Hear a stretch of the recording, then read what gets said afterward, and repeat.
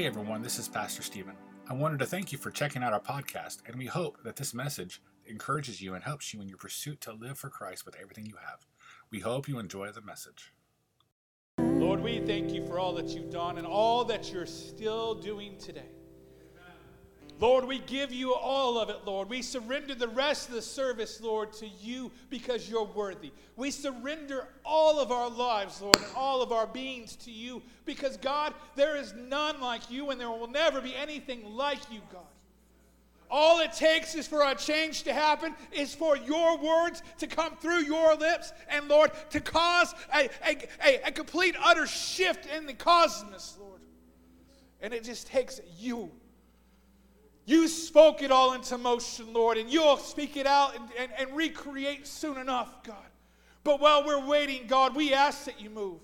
Lord, we've gotten praise reports all across the world where we see young people raising up, Lord, and just worshiping you and setting their hearts ablaze for you. But God, there's other prayer reports, Lord, that we need to hit up, Lord. Where there's people that are desperate for water in Kenya. Where there's people that are broken, Lord, where they've lost loved ones. And Lord, more importantly, where we see the young people and the other generations, or where they're not serving you, where they need to quicken their hearts, Lord, and turn their ears to hear your words, your truth, and your love. God, we need you more than anything else. We need you in our lives. We need you in our being. We need you in our schools. We need you in our churches. We need you in our cars, on the roads, in the stores. Wherever we go, Lord, we need you. So, God, we invite you into all of those places. We invite you to come and be in the dialogue in our normal conversations and all that we do. Because, God, we were not designed for ourselves. But we were designed for who you are. Lord, we were designed for the garden experience, to dwell with you and to be a part of you. That's why when you set the tabernacle, Lord, you set it in the middle of your people in Israel in the wilderness. That's why we come into the place, Lord, because we want to dwell within you. So God, be with us, Lord. Touch the rest of the service, God. Wreck it if you wish. But God, we surrender it all to you. In Jesus' name we pray. And the church said, I don't know why I feel so strong that we just need to just get ready. I feel the desire to say it's time to get ready. You could be seated, Brother Chip. Guys, thank you for the worship. I'm going to get off track. I promise I'm not going to make you sing again, for at least 30 minutes.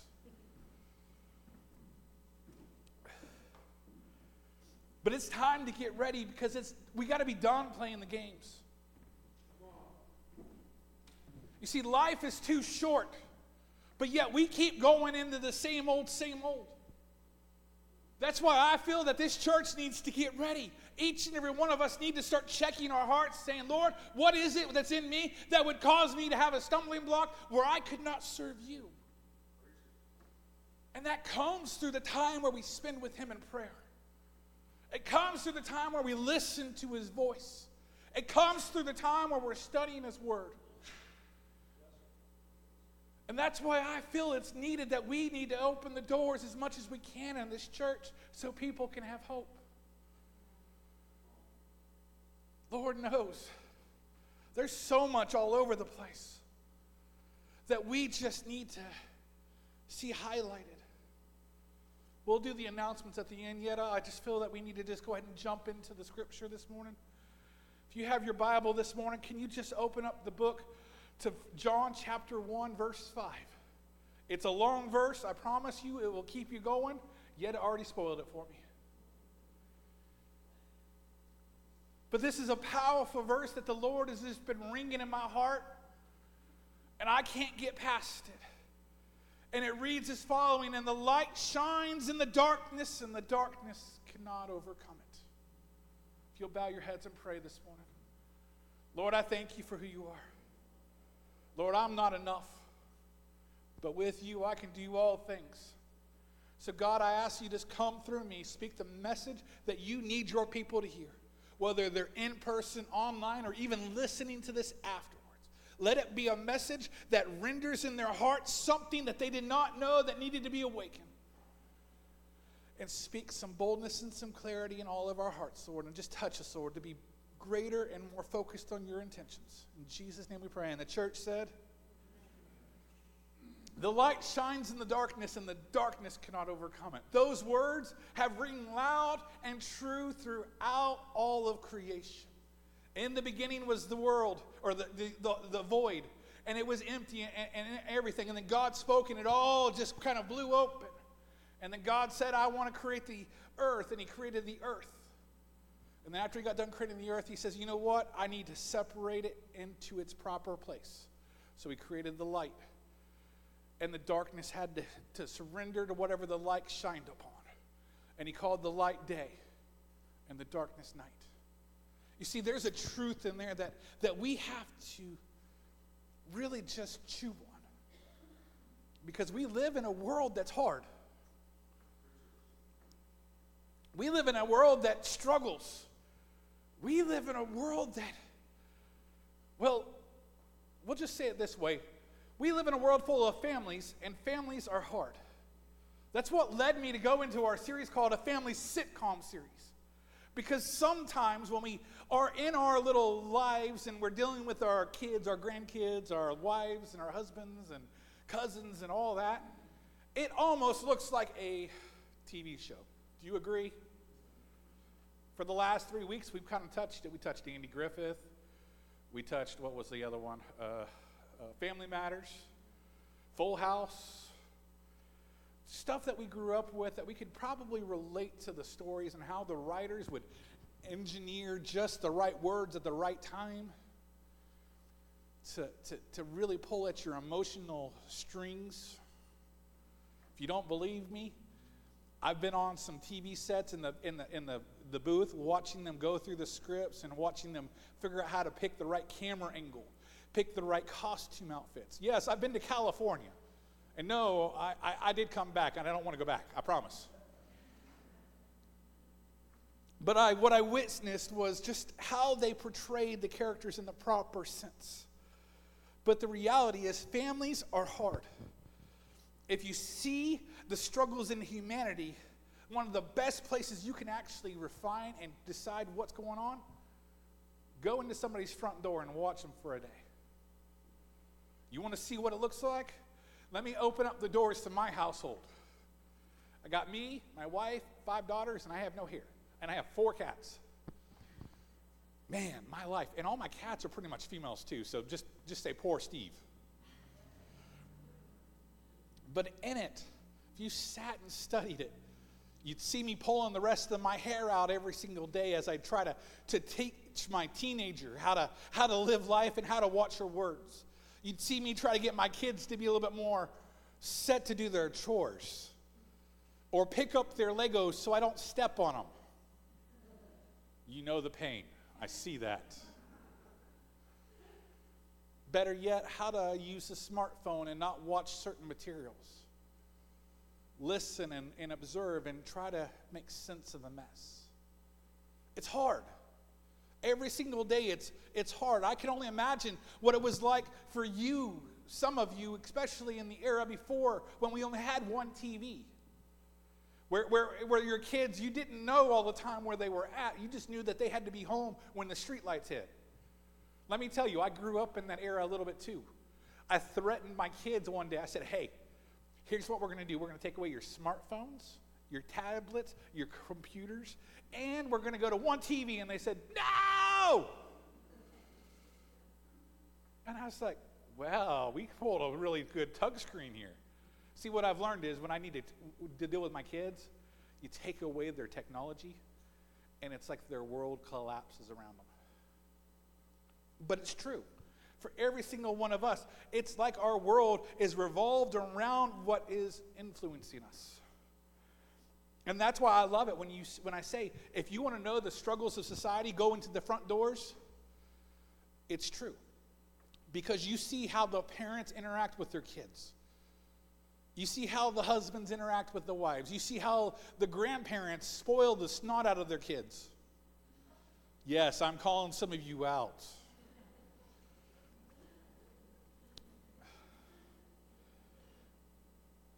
But the truth is, we all want our lives to look like a Disney fairy tale. Most of us want to have the picture-perfect life where the husband falls in love with the wife, and then the marriage happens. And then all of a sudden, 9 months later, the baby carriage has got a baby in it, and then life goes on, and it's just roses. And we want to think that that's the proper way. But now that I've studied what society looks like, it doesn't look anything like that, Sister Amy. What I have found is the husband's on their third wives. The wives are on their second husband. You got kids that are not your kids living in your household. You got all the craziness. It doesn't look like a fairy tale. And you think, what is this? The church would often say back in the day, what is this? This isn't how we're supposed to do. But I think it's funny because we've related our lives to what Disney has said and said was perfect. More than what we've related to what the Word actually says is how we're supposed to operate in families. Because last week, if you didn't get my joke, when I said the Bible is not suitable for TV, it's true. Last week, I talked about how some nasty stuff happens in the Word, and you're like, where did that come from? And I'm like, it's all over the pages. We think that the story of humanity is all roses. But there's a reason why this right here says it was covered in blood. The whole thing, front to cover, tells us that humanity is covered from head to toe in blood. And you're like, that just sounds so nasty. No, it's true. When Adam and Eve were in the garden, after God had separated the light out, what had happened to us? They ate from the tree of knowledge of good and evil, and then they knew what was good and what was bad, and they realized they were naked, and when God was going around going, Adam, where are you? And they're like, we hid from you, Lord, because we're naked. And he says, how are you naked? Well, she did it. Isn't that how your life works sometimes? But then what happened was the first spill of blood when God sacrificed some animals to clothe man. And it's been the same sacrifice that we've had to deal with throughout all of society. And we think that we've gotten it together. We haven't. The depravity, the sin, all of the horriblenesses of this world are still going, even though blood has been spilled over every single one of our lives. And it's because we have to have the wake-up call. Because we think that the life should be like the Disney princess story, where they look together and they had their eyes dashing back and forth, and it's just all roses. Man, I wish my life could have been like Snow White and the Seven Dwarfs. Not really. Now that I think about it. Now just forget that thought. You guys are tough. But the normalness of society in the world today, we see what we call blended families. And we think that that's abnormal, but I just need to tell somebody, God's already mentioned it in the whole entire Word. And he's talking about how it affects each and every family. Because our family lives are not exactly how we always thought it was going to be. And God has an intention and a purpose when he puts things in his place. You see, what a blended family is where a husband is not the father of the kids. Or the mother is not the father of those kids. They might be the husbands. They might be the wives. Sometimes they might even be foster kids. And let me tell you, growing up in a household where I had a stepfather, and I remember how many times I looked at him and said, you're not my dad. You can't tell me what to do. And then I remembered what the repercussions were. Mom, Dad, I love you. And Dad, thank you for the repercussions. Because it made me the better man that I am today. But it's still the struggle within the blended family model. And we think that it's abnormal, but it's not. Let me tell you, the Bible is messy for a reason. It's because you all are.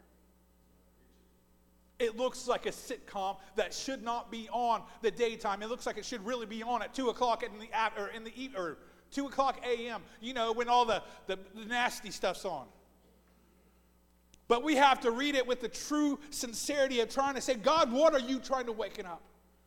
I mean, if you think about it, you remember Abraham. What? He was the father of many sons. And many sons had Father Abraham. Oh, I sung, sorry. But he had a wife. She was old. He was old. And God said, you're going to have a kid. And he says, no. And Sarah looked at him and said, I'm old. It's closed. Not happening. And she said, okay, I'll give you this woman right here, Hagar. You go do your thing with her. She'll give you the offspring, and it'll be like mine. And God says, that's not the plan. It was a blended family that was messed up. See, Abraham had gotten with Hagar. Hagar had Ishmael. And then all of a sudden, Sarah got pregnant and got Isaac out. And then all of a sudden, there was a whole conundrum, and they ended up having all this whole issues. And they kicked Hagar and Ishmael out and said, go survive on your own. We're going to do our own thing.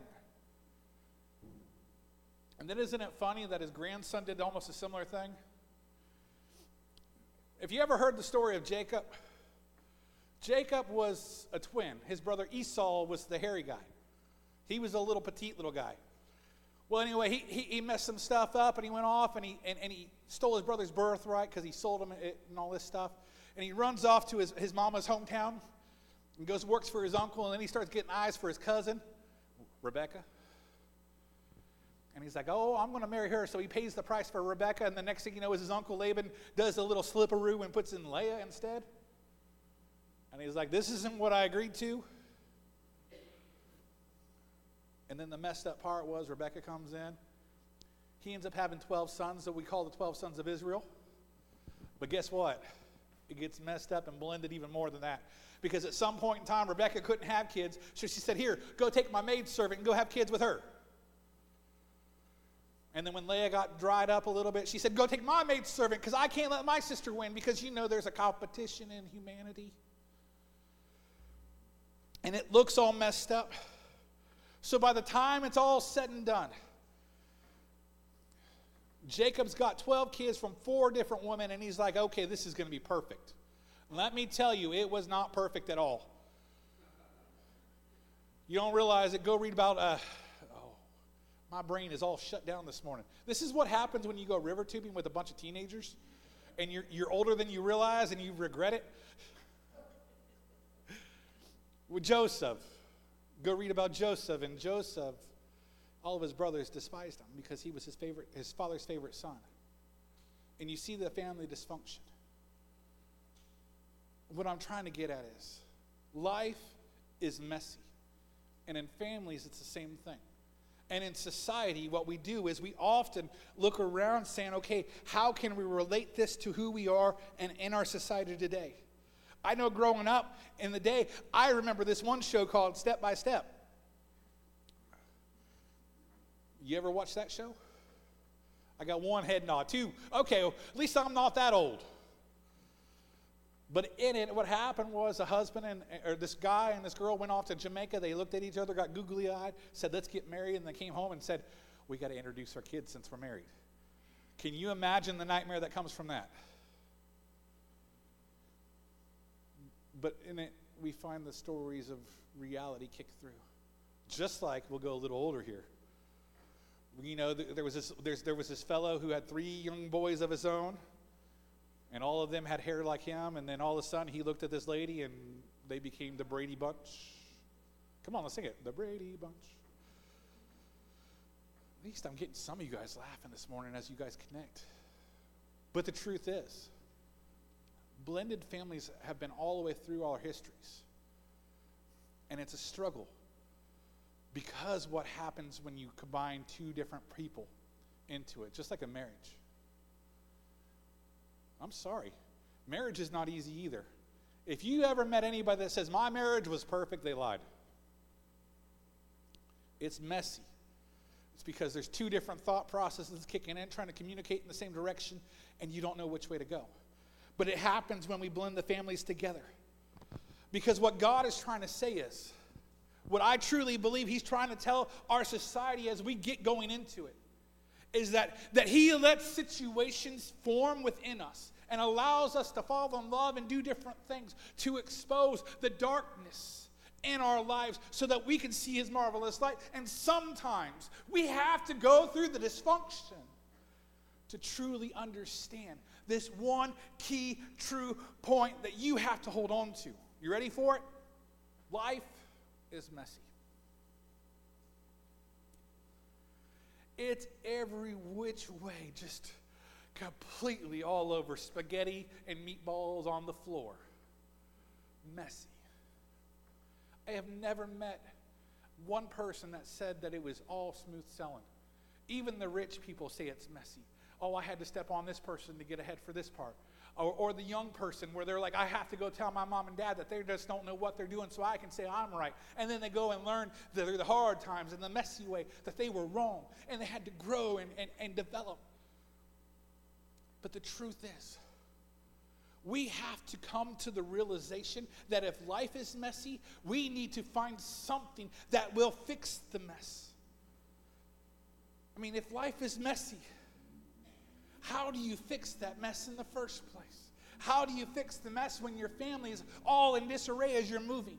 How do you fix the mess when there's a parental issue struggling and tearing apart the household? How do you deal with the outside societal pressures like work and friends and school trying to pull you in every different way? How are you going to deal if unemployment ever hits the household? Or financial issues? Or illnesses or addictions? We often think that life needs to be perfect. But God didn't design it to be perfect for you. He designed it to be a pointing and a beacon to Him. He lets you go through the messes to show the truth of who He is. We think it needs to be perfect, but God says it's perfect when you realize that He needs to be the center. That He needs to be the one that you find and pursue after in everything that you have. It has to be perfect when your kids are not listening? No. When my kids are not listening to my opportunities to actually teach them to listen. When I'm struggling with my spouse to communicate, it's the perfect time to go before the Lord and say, God, how do I communicate with my wife in this? But it all comes through the process where we really do what Jeremiah 29:13 says. You will seek me and find me, and when you seek me with all of your heart. We have to get to be the people, the church, the ones who want to seek God with everything we have in us, so that way He can direct our steps and anoint them in the proper way, to touch our stammering lips, to be able to clearly speak what needs to be said. It's like that one time when Chip told me, no, I'm not going to say that. No, Brother Chip, I'm not going to throw you under the bus. But it's like the one time when I can remember trying to tell my wife how to do a job. I'm Mr. Analytical. My wife is Mrs. Messy Mind, and she will tell you. And it's trying to give that clarity of thought. And I had to take the time and say, God, I need you to touch the words that are coming out of my mouth, so that way they can be the intention of what she could process through it and get in there and let her understand what I'm saying. Let me tell you, it happens more than I want to say, that I have to say these prayers. Can you only imagine how it is for you? It's like my wife, she likes to tell me, I need this done, this done, this done, this done, this done, this done. And I said, honey, don't do that. Honey, it's a mess. Organize it out and give me a list.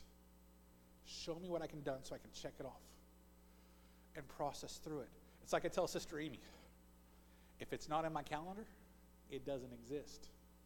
It's got to be organized in a process. Because in my messy life, what I've learned is if I seek God and I seek the truth, I will find it. And that's what my calendar becomes, because God's touching my calendar and orchestrating that. God's touching my words and organizing that. God's going to do the same thing for you.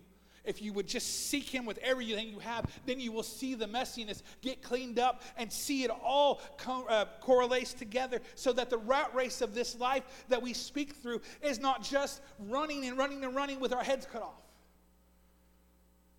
So that way it can have a purpose and intention that we can go through. You see, if life is messy outside, can I just say it's messy in the church too? There's a reason why we call this church a hot glue church. You've heard me say it. You'll hear me say it over again. One day the Lord was saying, I was driving home to South Carolina when we first were established as a pastor, and the Lord spoke to me and says, hot glue. And I looked at my wife. I said, honey, I don't know what this is, but I feel this is what we're supposed to be as a church. It's just elaborate.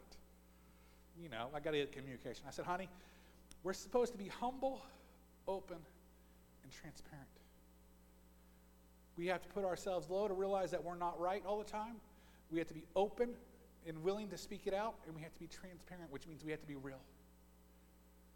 If we are real, then we see the mess in our lives, and we can learn to actually lean each other up and pick each other up when we're falling down and be the church that we're supposed to be. You think that's what's supposed to only happen in the house? No. This right here is a family. A church was always meant to be a body of believers. That's why we called each other brothers and sisters for so long. Now I don't look at my sister and say, hey, sister. No, I say her real name. That's why we say real names right now. But the truth is, if we're a family, we have to be willing to be hot, humble, open, and transparent in all that we do, so that way God can come in and show us what we need to go through. If we can expose who we are and the mess that we're living in, then the church together can be the family that makes that mess make sense and clear it up. Because what it does is it allows us to have an accountability. It allows us to see something that we need more and more in our lives. And that is the overcomingness of our dysfunction. Because ultimately, one's dysfunction is a place for his love.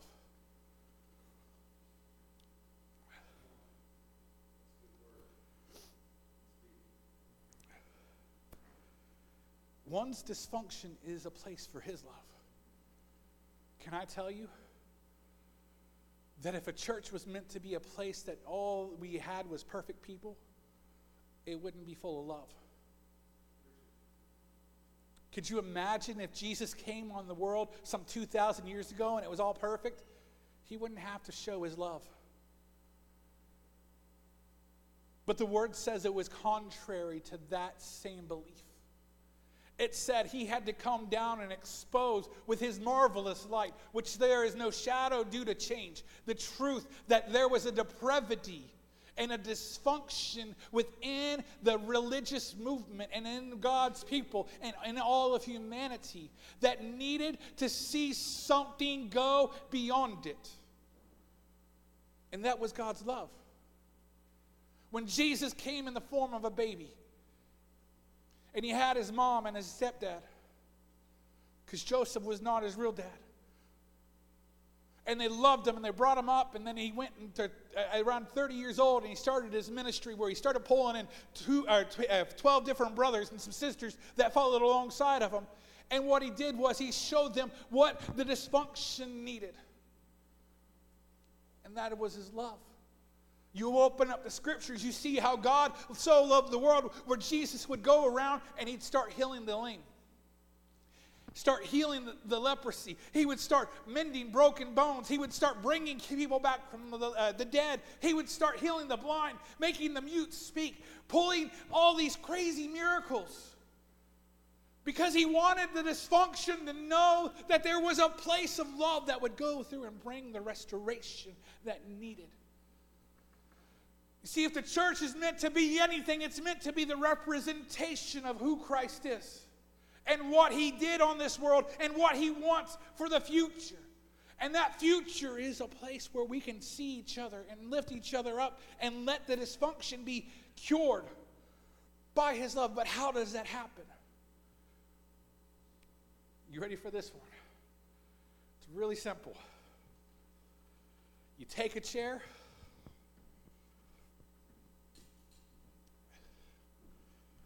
set it down, sit down, and start talking. In my life, this has been the most transformational ability that I've ever had. Where I sit eye to eye and I listen to their issues. You see, this is what it's supposed to be. It's supposed to be not looking at screens going, okay, this is what's going on right now. Okay, this is perfect. Yes. Oh, this is awesome. Life is so grand. I got it all put together. No, life is really meant to be where we are intentionally looking at each other listening. This is what Jesus did all of his ministry. He didn't look around and going, okay, I am awesome. I'm perfect. You should bow down to me. No, he says, if you want to be the first, you got a desire to be the last. Those are the hard words that we ever hear. Because what I've learned in society, on sitcoms, it's always a rat race on who can get there first. Where Jesus says it's not about first. We're all running the same race. Why don't we lock arms and finish cross the finish line together? Why don't we be the church that lift each other's up and start ministering to one another and helping each other out? That's where the transformation happens. That's why what I really truly came to say this morning is not just this fact, but the fact that what Psalms 23 says. The Lord is my shepherd, I shall not want. He makes me lie down on green pastures. He leads me beside the still waters. He restores my souls, and he leads me in the path of righteousness for his name's sake. Though I walk through the valley of the shadow of death, I shall fear no evil, for you are with me. And your rod and your staff, they comfort me. But this is the fun part. You prepare a table in the presence of my enemy.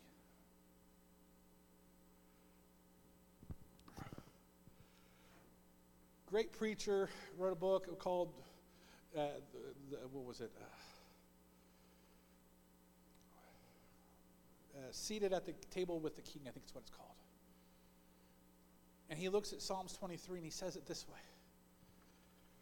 Our lives are meant to be sitting at the table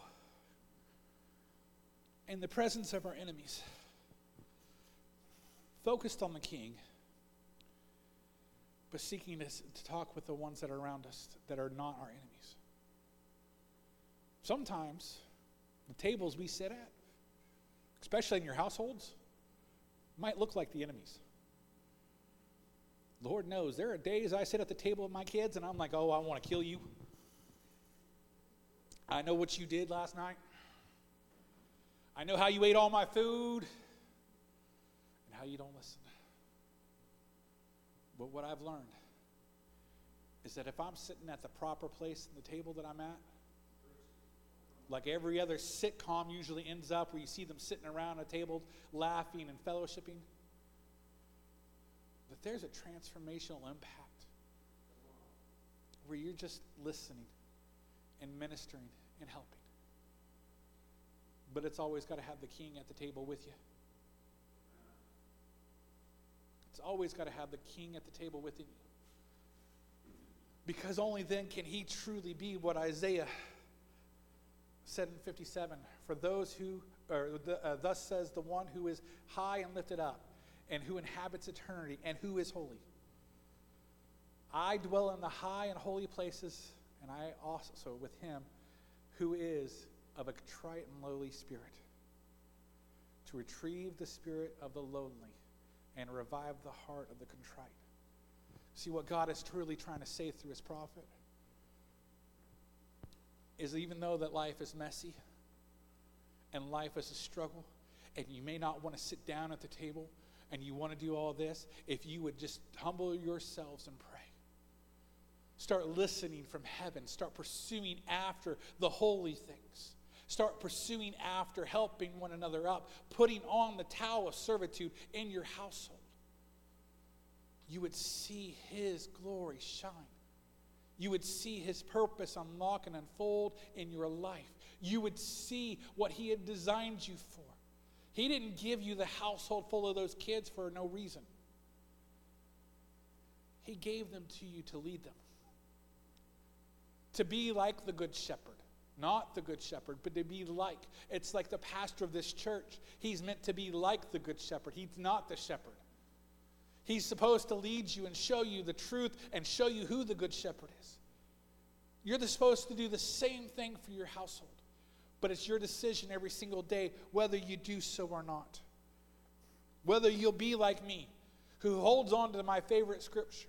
Man's heart plans his way, but the Lord establishes his steps. It's time for you to let God establish your steps, even though you might have a desire, and see where God leads you. You might have to sit at tables you don't want to sit at. You might have to sit across from people you don't want to be at. But I can promise you one thing and one thing alone. If the king's at the table, no one can hurt you. If your family's broken and it's blended, if the king's at the table, he'll mend it. Because only then can things change. Only then can you go better. Only then can you truly see what John 1:5 says, that the light shines in the darkness, and the darkness cannot hide. You see what I'm trying to get at, church, if you'll stand with me.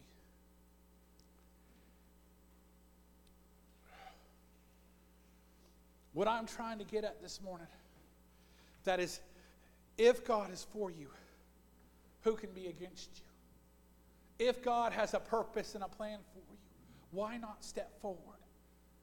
If God has a sense of humor, let yourself laugh at the sitcom of life and allow it to shrug off your shoulders and allow you to walk forward with full steam ahead as you pursue God with everything you have. See, that's what transforms life is. That's what makes it worth it. But it all comes from the decision we make every single day. Who's at my table?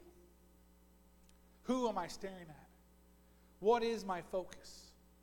Because if it's always on the broken stuff, you're only going to see broken. But if you see the restorational healer, like what Jeremiah experienced when he went up to the potter's house, and where God says, I will see my hands moving across this, fixing the pot, making it pristine and what it needs to be, that's where you see the restoration come through because of his love and his intentionality. And he wants that for you. So I want to ask this morning, is that you this morning? Have you been struggling to see the potter's hand, the restoration, see the king at your table? And you want to see that even more every single day? If that's you, just raise your hand this morning. Anybody, all over the room. You can look around. We're not asking you to hide your head because this is not something to be ashamed of. I need the king at my table every single day, and I'm the pastor of the church. Lord knows there are days that I need him more than ever. But it's him that restores my soul. If we need that, we got to lift our hands up every single day. Lord, I need you. Can we just raise our hands this morning? Every single person in the house. Let's just say the words, Lord, I need you. Be at my table. Show me who I need to be.